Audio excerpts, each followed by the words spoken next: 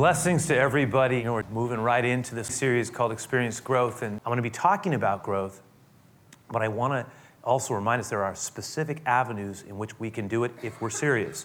Now, Paul was writing to a young pastor named Timothy. We're going to look at what he said and then hopefully challenge ourselves around it. But let me go ahead and pray, and then we'll share this word together. Lord, I'm just extraordinarily grateful for just what you're doing in people's lives. And I pray that by the time we're done with this sharing, that our hearts would be more inclined to want to serve you with a greater degree of seriousness, that we would seek not just to know you in a way that would give us the opportunity to live in your promises beyond this life, but that there would also be something of a yearning and a hunger inside of our heart that would want to grow, that we want to be an example for you. We're not perfect. We never will be. We're acutely aware of our own shortcomings, and yet we know that your grace can work in our lives and that you're calling us to a growing place. And maybe some of us this season, we really hear your voice speaking to us about committing ourselves in an intentional way to get on the growing path. So I want to pray for your hand to just be with us, your blessing to be upon us as we share this word together. I ask that we would think well. In Jesus' name, amen, God. All right, 1 Timothy 4:12 is in your hand. I want to just look at that verse real quickly. Paul writes this to young Timothy. Remember, Timothy is like a son in the faith to Paul. He's like a young pastor. And Paul says, listen, don't let anyone think less of you because you're young. We know Timothy was around 30. He was dealing with people who were older than him. I mentioned this last week, how intimidating it can be. I remember when I was starting out as a pastor, I was 25, and it was really hard because you felt intimidated by people who had experienced life. And even though you knew the scriptures and maybe knew things, principally speaking, there was some experiential component to it that you felt deficient in, or at least less qualified in. In Timothy's case, he appears to have been a young man who was also somewhat passive, if I can put it that way. He at least he came across as less than assertive. So maybe there was a part of Timothy that both demeanor-wise and because of his age was reluctant to step forward. And what Paul was trying to encourage him to do was to not allow anything to get in the way of him pursuing a vibrant life of faith in God that allowed him to be an example. So he was really trying to encourage him. In fact, he lists 5 things that he wants him to be an example, and we're going to talk about those 5 spheres of growth in a moment. But he says, I want you to seek to be an example to the believers, not just to a section of them, but to everyone who you come into contact with.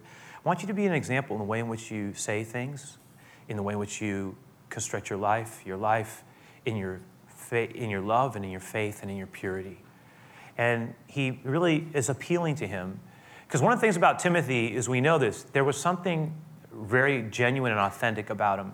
We know this because in the second letter to Timothy, in the first chapter, I think it's the 5th verse, Paul writes this. He says, first off, he says, I remember you, and I have a tremendous admiration for you, Timothy, because one of the things about you is this.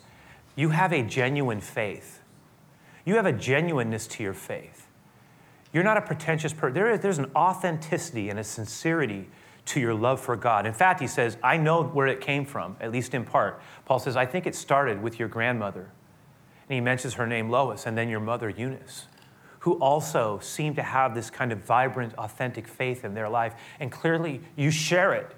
It's affected you in a positive way. And we see here, we often talk about the damaging effects of generational transference when sort of damage is passed down a family line. But there's also such a thing as a generational transference of blessing. We often are aware of the generational transference of dysfunction. And many of us are struggling through certain things that we kind of had sort of modeled for us that are not life-giving. But a lot of us were given a real blessing of someone who had a vibrant love for God, and that has affected our lives in a significant way. And so Paul's saying, Timothy, you're a person of genuine, authentic faith in Jesus. And I want you to not pull back or make excuses about why you can't step up Instead, I want to challenge you to consider living your life as an example. And I thought in my mind about all of the things that sometimes intimidate us, or at least the excuses sometimes we come up with when we're maybe being challenged about thinking, about moving forward in a growing way with God. And I've talked to a lot of people over the years, and even my own heart sometimes. I know that sometimes we feel like, well, in Timothy's case, it was youthfulness, but sometimes some of us might feel, well, I just kind of, I have stuff in my past.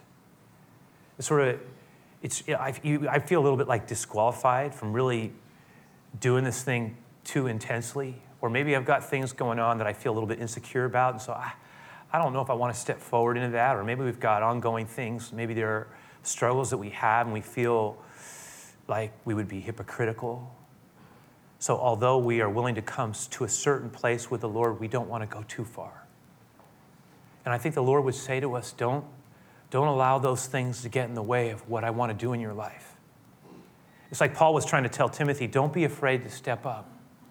Instead, I want you to seek to set a pace in your life that's going to positively affect other people, to cause them to want to love me better, and to maybe sometimes be affected by my reality in a way that would have never happened if you weren't willing to set that tone and to be an example and contend for things in your own life.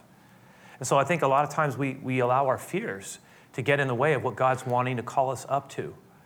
And I really want to say that some of us, we've kind of put a lid on how far we're going to go with Jesus. And I think the Lord wants to bust that lid open in some of our lives. So whatever else has been, let me tell you what I'm wanting to call you into. I want you to be open to seeing what I can do if you really apply yourself to knowing and loving me, and even accepting responsibility on my behalf. I don't want you, it's like the Lord would say, I don't want you to underestimate the potential impact of your life. Sometimes on little ones, children, on people we work with, on family members, like I saw in my own life. I saw, wow, Lord, 3 decades, and all of a sudden, wow, the door opens. We don't know. I know this, God cares about the quality of our life with him, and he's calling a lot of us into a growing place, a place we've never been before in him, or at least we haven't been back for a while too.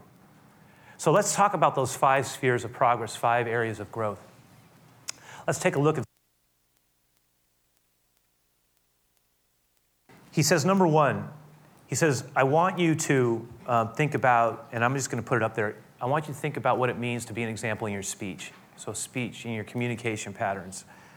I want you to be an example in what you say, how you talk. May the words that we speak be predominantly good words. We live in an environment where there are so many mixed words. Some of us have been really affected by words that were spoken against us or to us or over us.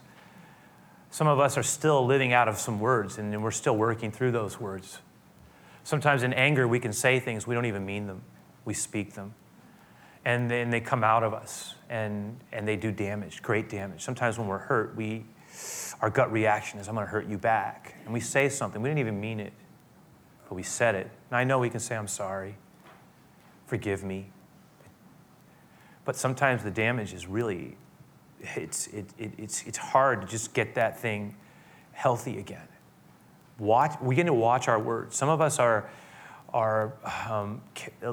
careless at times with what we speak or how we relay things. Some of us, God wants a lot of us to be people who are noted more for our encouraging words than our criticism.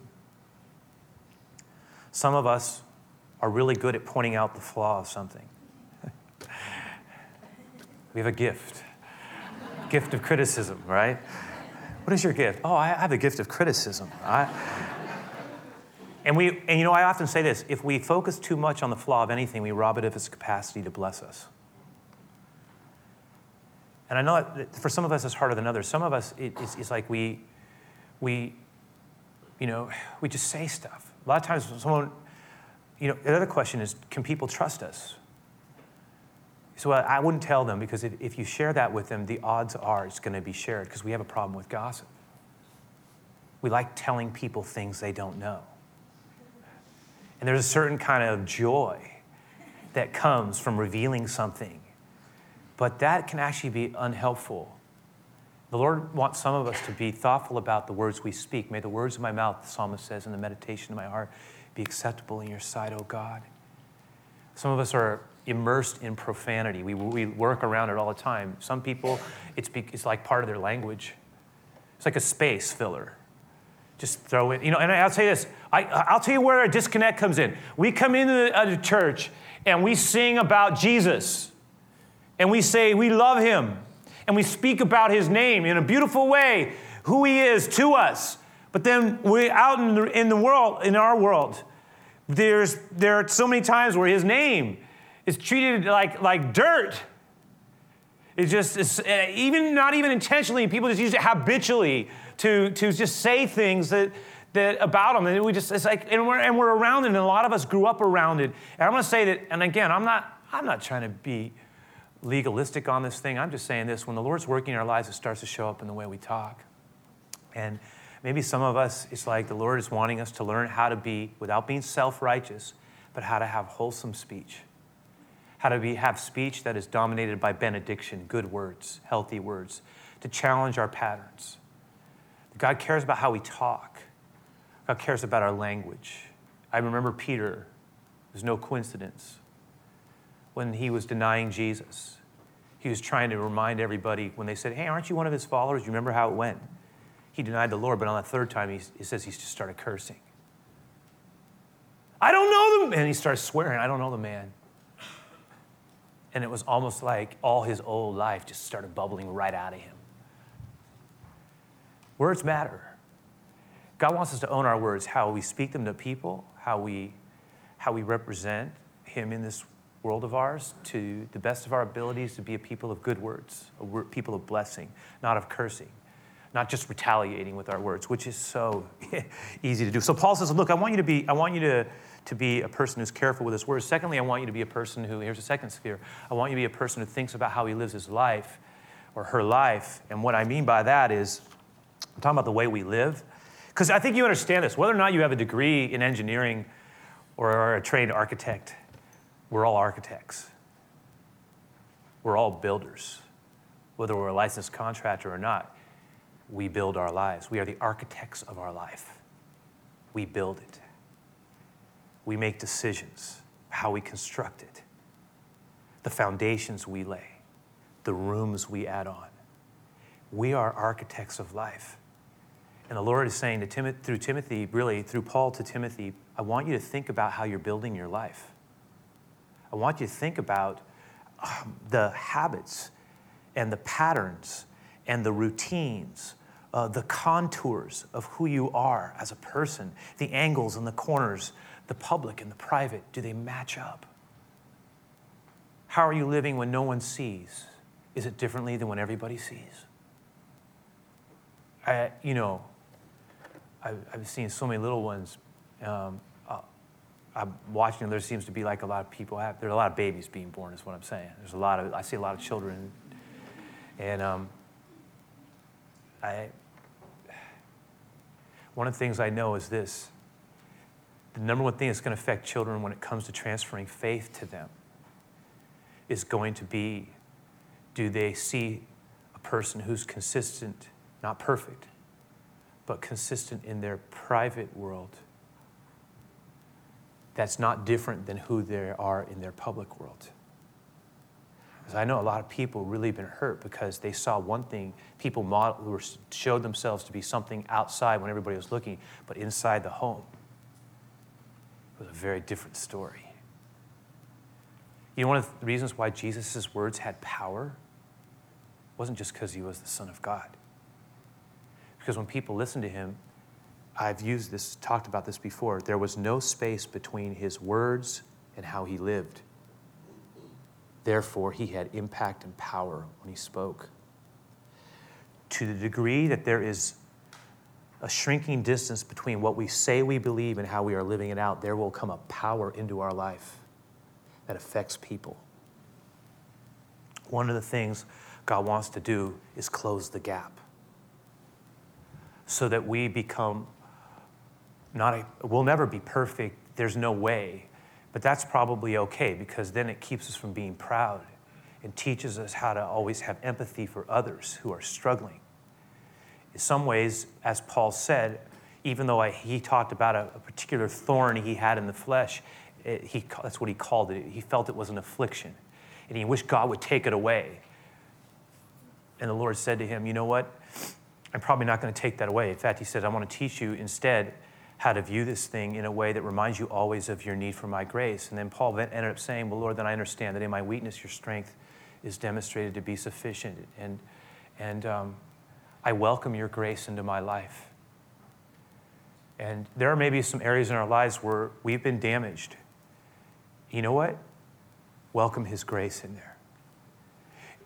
The Lord wants to teach us to be a people who have a power in our lives because there's a congruity to what we say we believe and how we're seeking to live. And that is noticed. It affects others. It affects people who are watching us. See, that is the goal. Some people say, well, I'm not even going to bother because I don't want to let anybody down, so I just not even going to let it. No, the answer is not, I'm never going to say anything because I don't want to be a hypocrite. The answer is, I'm going to open up my life to God in such a way that by his grace, I will be able to start speaking for him and not feel like a hypocrite. But I will seek to be a growing man or a growing woman who is seeking to be an honest, authentic representation of a person who loves the Lord, because we live in a world that needs to see people who love Jesus and who are trying to live a life that pleases and honors him. Again, not in a judgmental, self-righteous, angry way, but in a way that is authentic and real and committed. And Paul says, listen, I don't need you to pull back. I need you to step up. Timothy, I know you're young. I know part of you doesn't want to do this, but I am asking you to step forward and be willing to be an example and accept the influence I want to use you to have on other people. And then he goes on to say, not only in the way in which you speak, not only in the way in which you are constructing your life, but then he adds a third piece. He says, I want to talk to you about your love. And I think at least how I'm looking at this is I'm talking about how we treat people and the relational tendencies and patterns on our part. And you know what I've realized is that, we treat people differently. Some people, some of us are really good with our core relationships. But it's other people that we don't care that much about. And honestly, we're very happy with what we have, and so we're very thoughtless about others. Then there are others of us who, it's amazing, will treat people we barely know with great courtesy, but somehow feel permission to injure those freely with whom we are closest and share the most intimacy. That somehow that relational intimacy gives us permission to be ugly and mean in ways that we would never do to people we barely know. Can you hear me when I say, these things ought not to be so? The Lord's going to challenge us on that because he cares about how, I said, okay, love has to be cultivated. I mean, I've been like, next year will be, getting close to 30 years. And you have to reinvent your love, really. You really do. I think the last service I said it was 30. I rounded it off. It's real close, right? But I was thinking, you're gonna have to. If you're not careful, you start to take things for granted, and things that used to be very precious and meaningful to you. Oh, yeah, I'm used to that. It doesn't mean anything to me. I treat it poorly. Sometimes we treat our greatest gifts poorly. We take them for granted until they're gone. And the Lord wants us to honor our most beautiful gifts and treat people in love. You know what Jesus said? Actually, Paul said this to all of us in the Lord's name. Look what he said. I'm going to put this up, Ephesians 5:1-2. He says, listen, I want you to imitate God. He said, I want you to imitate God. In fact, what he says, I want you to do it in everything that you do. Because you know what? Because you are dear children. You are his son and you are his daughter. And so I want you to, look at this, I want you to live a life. It was interesting because we were singing that song earlier, And there was a part of that fourth song that we sang where it says, I want to live a life of love. Oh, perfectly timed. and when I thought about that, I was thinking, that's like it's kind of a lyric, I want to live a life of love, is sappy, What does it mean? No depth there. I thought, wait a second, hold on. That's exactly what he calls us to do. I want you to live a life of love, a life that is embedded in Jesus Christ and is filled with a willingness to live sacrificially, even as he lived his life sacrificially for us. It's a life that is willing to not just be lived only for my needs or my self-interest. That's what he was getting at. I want you to live a life that's open to being sacrificial. Sometimes God calls us to love in a way that goes beyond what we want. Be like God. Imitate Jesus. That's what we're being told. And it's a beautiful thing. And I think that it has to start with the circles, the closest circles of our life, and then work its way outward. And you know what? If I could take it one more step further, Paul says not only in your love, but he says also in your faith.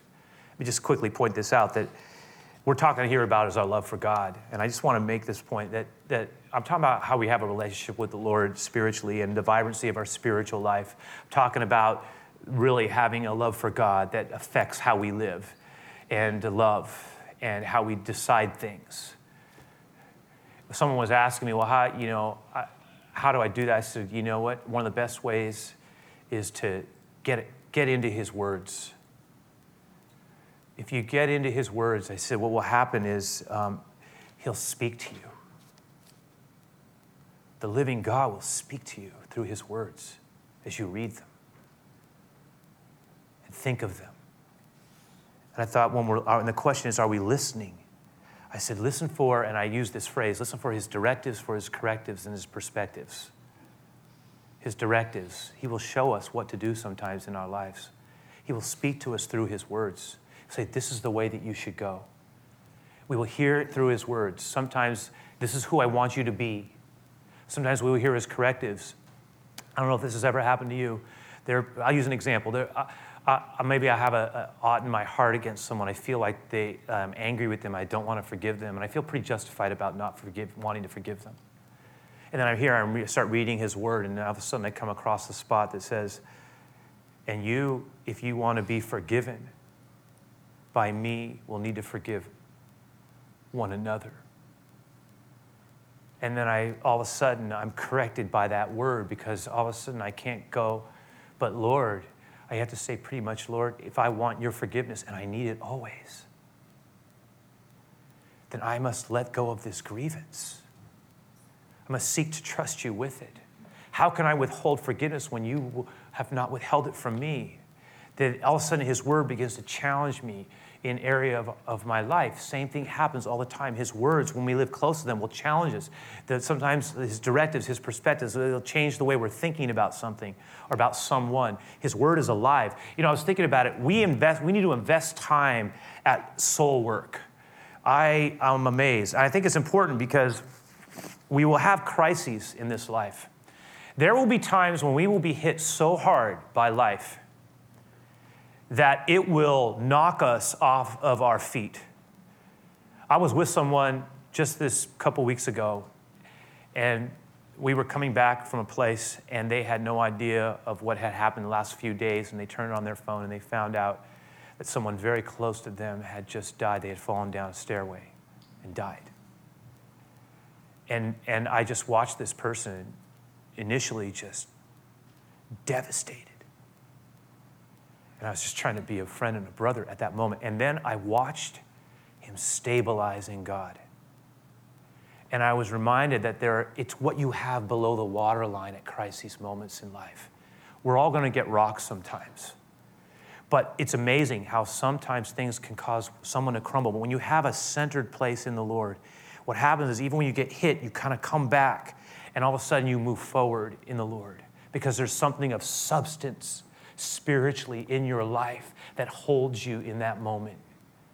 And the Lord's presence is real, and there's been work done. I was thinking about this example. For example, look, Look in Luke 22 with me real quick. And this will just be an example of what I'm talking about.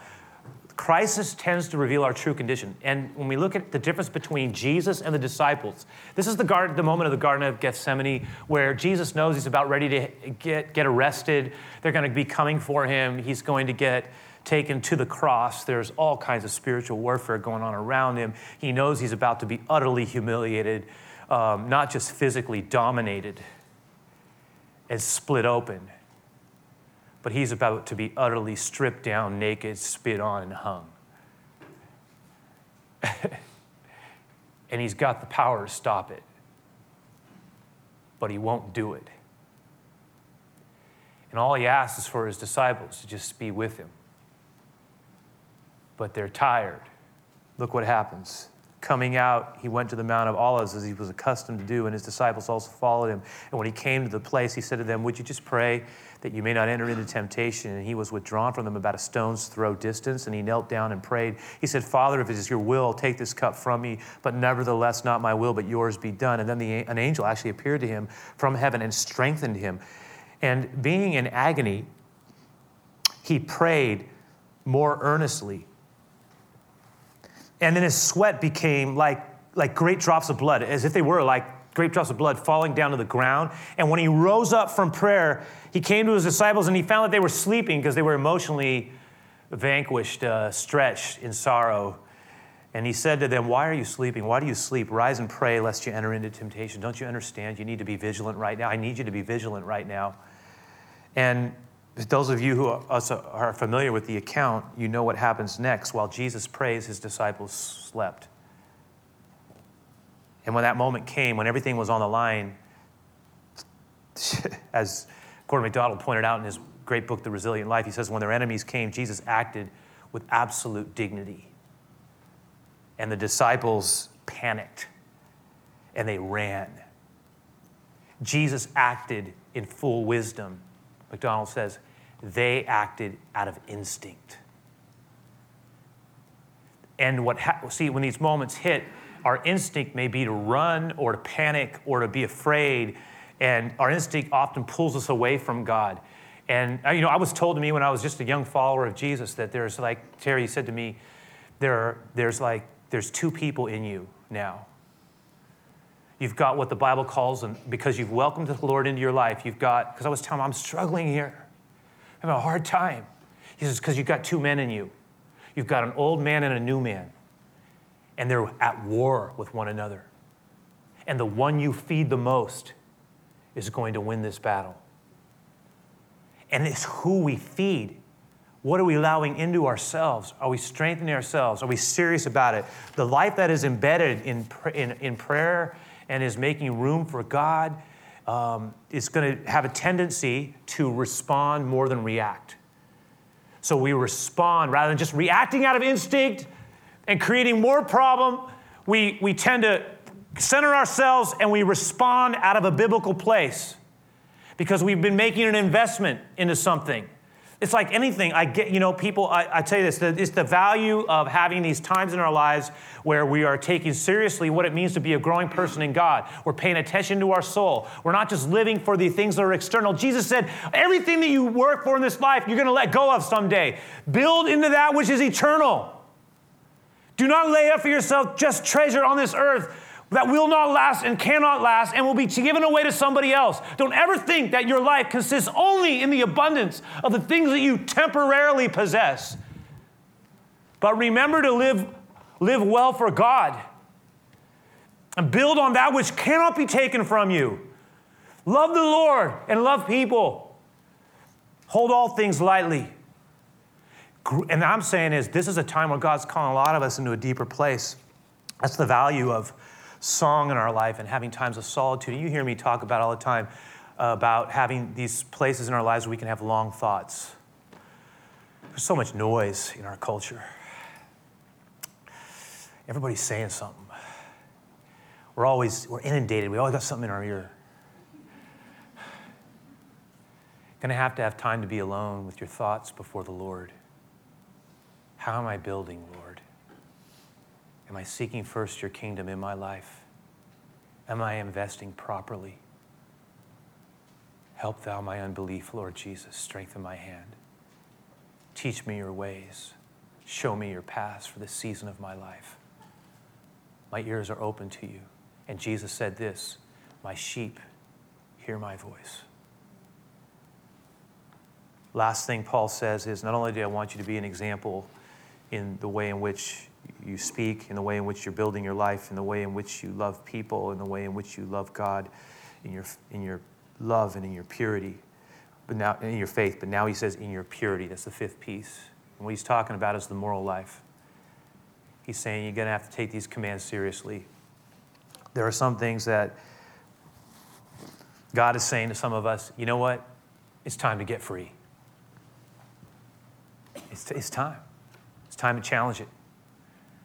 It's time to live in my grace, but it's time to break out. And sometimes God's going to call us to upgrade some areas of our lives. Listen, everybody's running races these days. Do you notice that? A lot of races. Everybody's doing fundraisers, and that's a good thing, I suppose. And I hear a lot of people that, training and stuff. People think nothing of training for a race. I got a project coming up. You know what? I'm going to have to make sure I get my sleep. I'm going to have to really get myself ready because there's going to be a lot of pressure on me at the job. And I'm really going to have to be I'm going to have to be mentally on my game. Or I've got a season where it's going to get really hard for me in class, and I'm going to really have to focus in right now. We get that. I'm in training right now. I'm trying to get in shape. So I'm really watching what I'm eating, and I'm trying to make sure that I'm consistent with my exercise. We get that. I've got a show. I've got something I'm going to have to demonstrate. So I'm really trying to up my game. I'm putting in the time. That is exactly what we're talking about spiritually. That is exactly it. Except this matters more. It matters more. If we're going to follow him by his grace, we must seek to implement certain things in our lives that are going to produce the results. Got to put in the time. Got to put in the time. We say we believe, say we're committed.